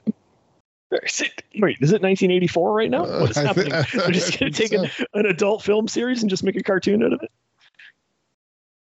Well, apparently Michael B. Jordan's really into anime stuff. Okay. So I don't know. Cat, you gotta move. You gotta move, Cat. I don't know how interested I am in a Creed animated series, but see what happens. Creedverse. Michael B. Jordan is said to be at the forefront of expanding the Creed franchise through film and TV projects. Goddamn ads, fuck off. The own website that I write for. Let's see. Maybe does have a couple of scenes of him teaching his little girl how to throw punches in it. So. Oh, the idea of building a project around Adonis Creed's daughter, Amara, is also being discussed. And the anime project sounds likely as Jordan is out and proud anime fan. So sounds dumb as fuck. Yeah, I'm not for that. July rumors began swirling about a Drago spinoff. The state of the project remains uncertain. Now, the Drago spinoff, I'm actually interested in. Yeah. Well, yeah, because his storyline in part 2 is actually pretty good, where Drago is trying to restore his own honor in the eyes of like the mother country, and through his son. She's representative of that, and it ends with like him throwing in the towel so that his son won't get seriously injured, and basically telling his son it's okay, like, we don't need to appease those people. You've done nothing wrong by losing this boxing match. Like, if your mother doesn't love you because you lost a boxing match, that's her fucking problem. Well, and it's interesting that the whole theme of the entire movie has been the fact that Rocky fucked up by not throwing in the towel against Adonis's wishes. And it gets to the end of the movie, and Michael B. Jordan's character refuses to stop. And he lets it keep going again. And then Drago's the one who actually does the right thing and ends the match. Yeah. Which is interesting because, Creed wins and everybody's takeaway is that Creed won. And that's like, no, the takeaway is that the bad guy actually did the right thing. Yeah. The takeaway is, obviously Creed wins, gets his revenge for what happened in the first fight, but also Drago has learned his lesson and is putting his son's health and well-being ahead of glory and honor, or whatever you want to say. And he's actually, he's learned his lesson, which he hadn't learned in the 40 years between movies or whatever it was. That looks like the other thing they're talking about is like which is probably not a good idea, but of doing like a prequel to Rocky, of Rocky Balboa. I think someone mentioned maybe it's about, because he used to be a bouncer or something for. Yeah, like a bill collector at the beginning of Rocky. Yeah. A low-level mob guy. Yeah. So maybe exploring that more or something.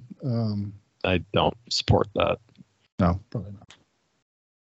Yeah. So there's good like 3 or 4 projects. It looks like they're working on. None of them are actually Creed 4, I guess, but there is a whole like Creed is the partner in the gym throughout this movie. Like, there's no reason why you couldn't do another movie about you could come up with another interesting story about a boxer, and that boxer just trains at the gym, and that's how you tie it all in, right? Yeah. There's no reason why that couldn't happen. Maybe Clubber Lang's kid has finally come of age to start fighting or something. Or Thunder Lips' child. There's your spinoff. Thunder Lips' kid. You get Nick Hogan in the ring. Oh no. We don't need any more of the Hogan children becoming famous again. Anyways. Is that enough about Creed 3? Are we done? Sure. What else did you watch? What did I watch? Oh, I watched a movie today called Even Lambs Have Teeth. Mm-hmm. Which is, I could go through a whole detailed plot point, but it's rape revenge. But with 2 girls that get raped in revenge. It's not very good because it's one of these ones where it's like, these movies only work if you're going to go hardcore balls to the wall, and they don't. And so then you're like, do people watch rape revenge movies for the plot? Like, do you want to watch a PG-13 version of I Spit on Your Grave? I don't think you do, right? Like, it's... Oh. So, it's not terrible. It has some good moments in it, but it's just, in my opinion, isn't... They didn't have the guts to make a movie that you need to make if you're going to go into this subgenre. That's my personal takeaway on it. There are like a few, like, there's a couple of really fun moments, like where they walk up to a hardware store after they've escaped from this, like where they've been held and like forced into sex slavery. And then but they're all like still bloody and stuff from the fight where they got out. And they walk into a hardware store and buy all the stuff they're going to use to kill people. And they walk up to the counter and the guy is just like, what the fuck is going on? Like, and it's a pretty fun little moment. There's a couple other fun moments like that. Nice. But it's not enough, in my opinion, that you would, if you're going to want to watch this type of movie, there's just a lot better out there. Mhm. Again, unless you're into the PG-13ness of it, I guess that's fine. But yeah, I don't know. It's also it's clearly a Canadian movie, but they don't want you to know that. So they claim they're in the US, and they even went as far as to change the license plates on the cars to like Washington State. But they forgot to update their script. So like one of the characters is leaving and she goes to Cuba on vacation. And I'm like, yep, you guys messed that up. Like, Americans don't go to Cuba. Don't just fly off to an all-inclusive in Cuba for a week. That's not what you people do. We do it all the time. And then I'm like, I bet you this movie's Canadian. And sure enough, when they go into a convenience store, I'm like, there's that small town convenience store. And I recognize that Canada Post booth in the background because that's how they do it. Okay. Good job, guys. Nice cover. Well, we were opening our borders back up to Cuba. I'll give you one guess of who shut all that shit down after he got elected president. I know. Well, to be fair, this movie might have come out in 2015. That doesn't matter.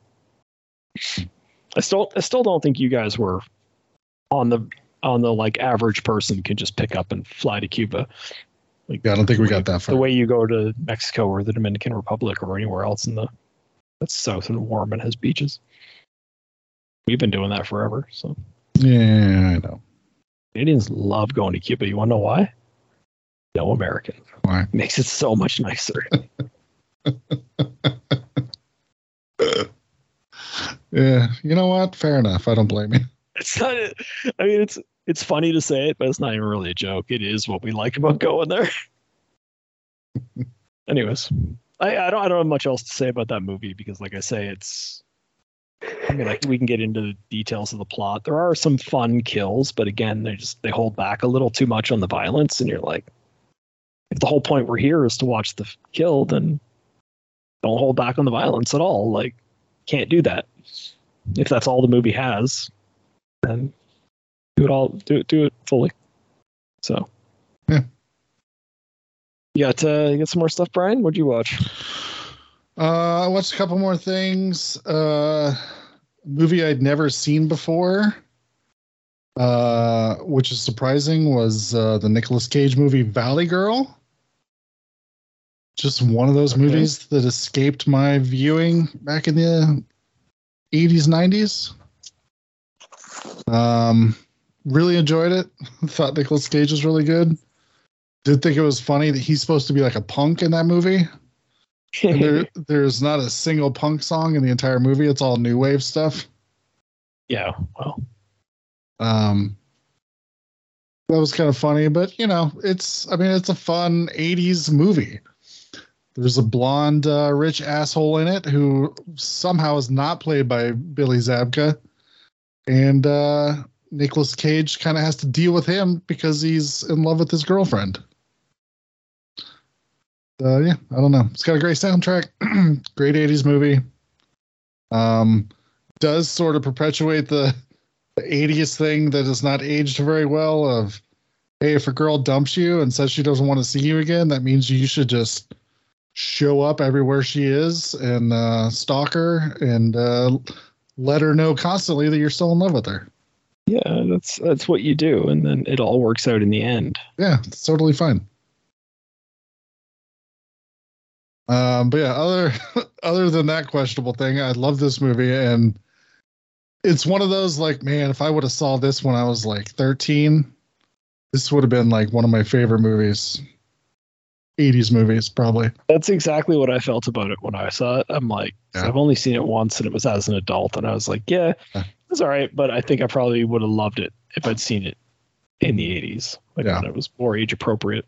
Yeah, there's a lot of stuff to like about it, but I'm just aged out of a lot of it. So it's just sort of like, you just have to go backwards in your mind and be like, oh, when I was 13, if I saw this, yeah, it would have been one of my favorite movies.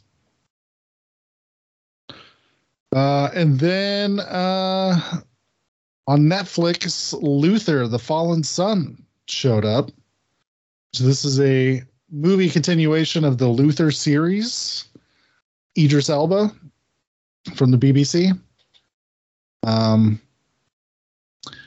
They'd done he had come back and done a season 5 after he became like a big movie star. Yeah. And I think his schedule was getting so busy that he's like, I don't know if I'm going to be able to cut this much time out of my schedule again to do another series.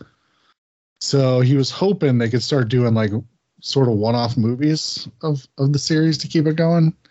And it looks like that's what they're doing. Noah yawns into the microphone. Sorry. So I don't know. I really liked the Luther series. I really enjoyed it. I thought it was a lot of fun.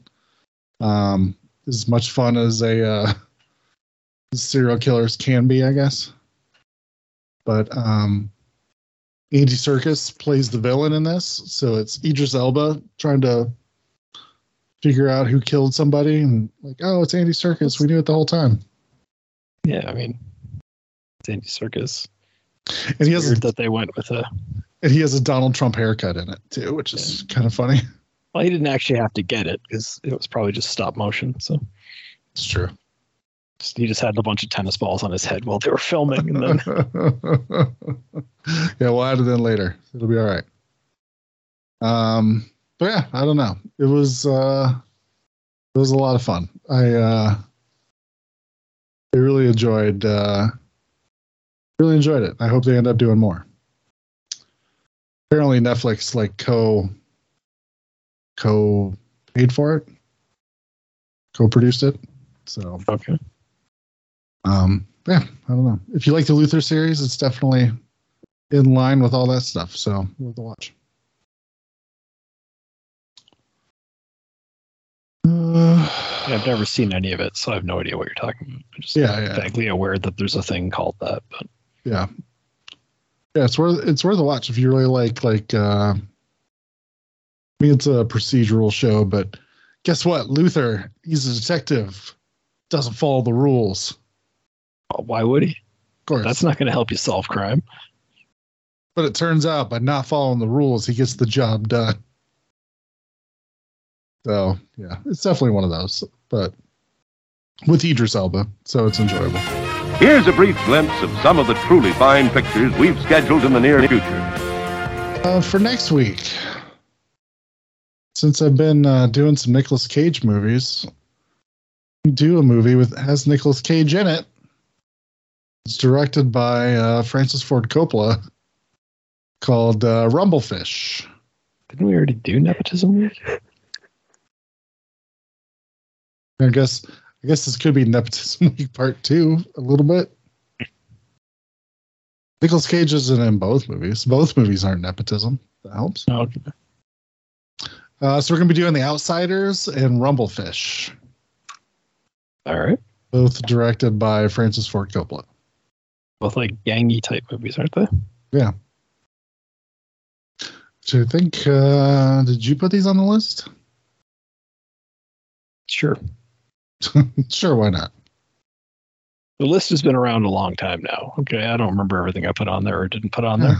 But this is in the new section, so. Oh. Isn't. Well, some of that stuff's not that new anymore at this point. That's also true. So yeah, we're gonna be doing that next week. All right. Apparently, Nicolas Cage has a small role in Rumblefish, so it'll be interesting to see what he's up to in this movie. I've never seen Rumblefish, so I don't believe I've ever seen it either. I don't even really know what it's about. I don't believe I've ever heard the name of that movie in my entire life. I've heard of it. But. Matthew Dillon's the lead character, so hopefully it's good. You do anything fun this weekend, Noah? Now that you've moved into your house? No, just in the process of unpacking. Not unpacked yet? Come on. Get on it. Got a lot of shit, man. Your wife's not working, though. She should be unpacking while you're at work. Yeah, I'm not going to say that to her. No, go tell her. I want you to take the microphone with you. I want you to go wake her up. Be like, hey, guys told me you should be packing while I'm unpacking while I'm at work. Just let it play out. Let's see what happens. No, you can't use that because then she's blaming it on us. Who cares? She's never going to meet you, Doug. That's a good point. But I want Noah to be in as much trouble as possible. So I don't want. There's that.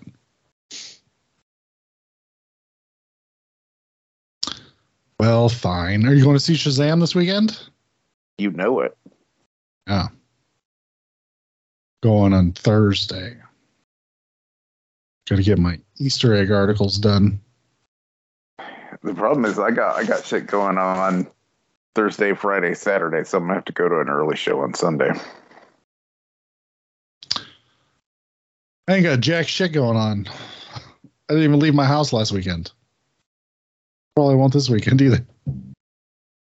Makes you feeling better. I got to be with a 6-year-old who's at the tail end of his week off next weekend. Ugh. So it's like a week off of school. The kids are, I'm assuming, bad behavior by that point. Today was pretty hellacious with just constant fighting with the other neighborhood children. Dad, I hit somebody with a stick again.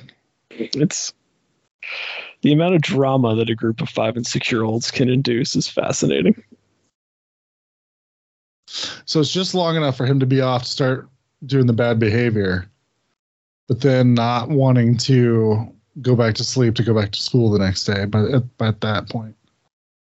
Yes, I am lucky enough that I will be dropping off at his mom's on Sunday evening next week. Nice.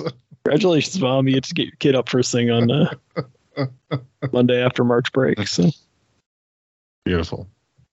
Hopefully that was planned. You're like, oh, I was looking ahead on the calendar. I'm going to be gone that week. It's not planned. But no. Fortunately, it's just a set schedule. It rotates through. So fair enough, I guess. It does give me an excuse to take this whole week off work, because if I've got to be home with him on 3 of the 5 days, it starts to feel kind of dishonest to go in on those other 2. It's like, I don't know. We all know I'm not doing anything, so I'm only working 2 days in a week. Fair enough. All right, well, let's let Noah go to bed. All right. All right, Noah. Yay. Please remember to replace the speaker on the post when you leave the theater.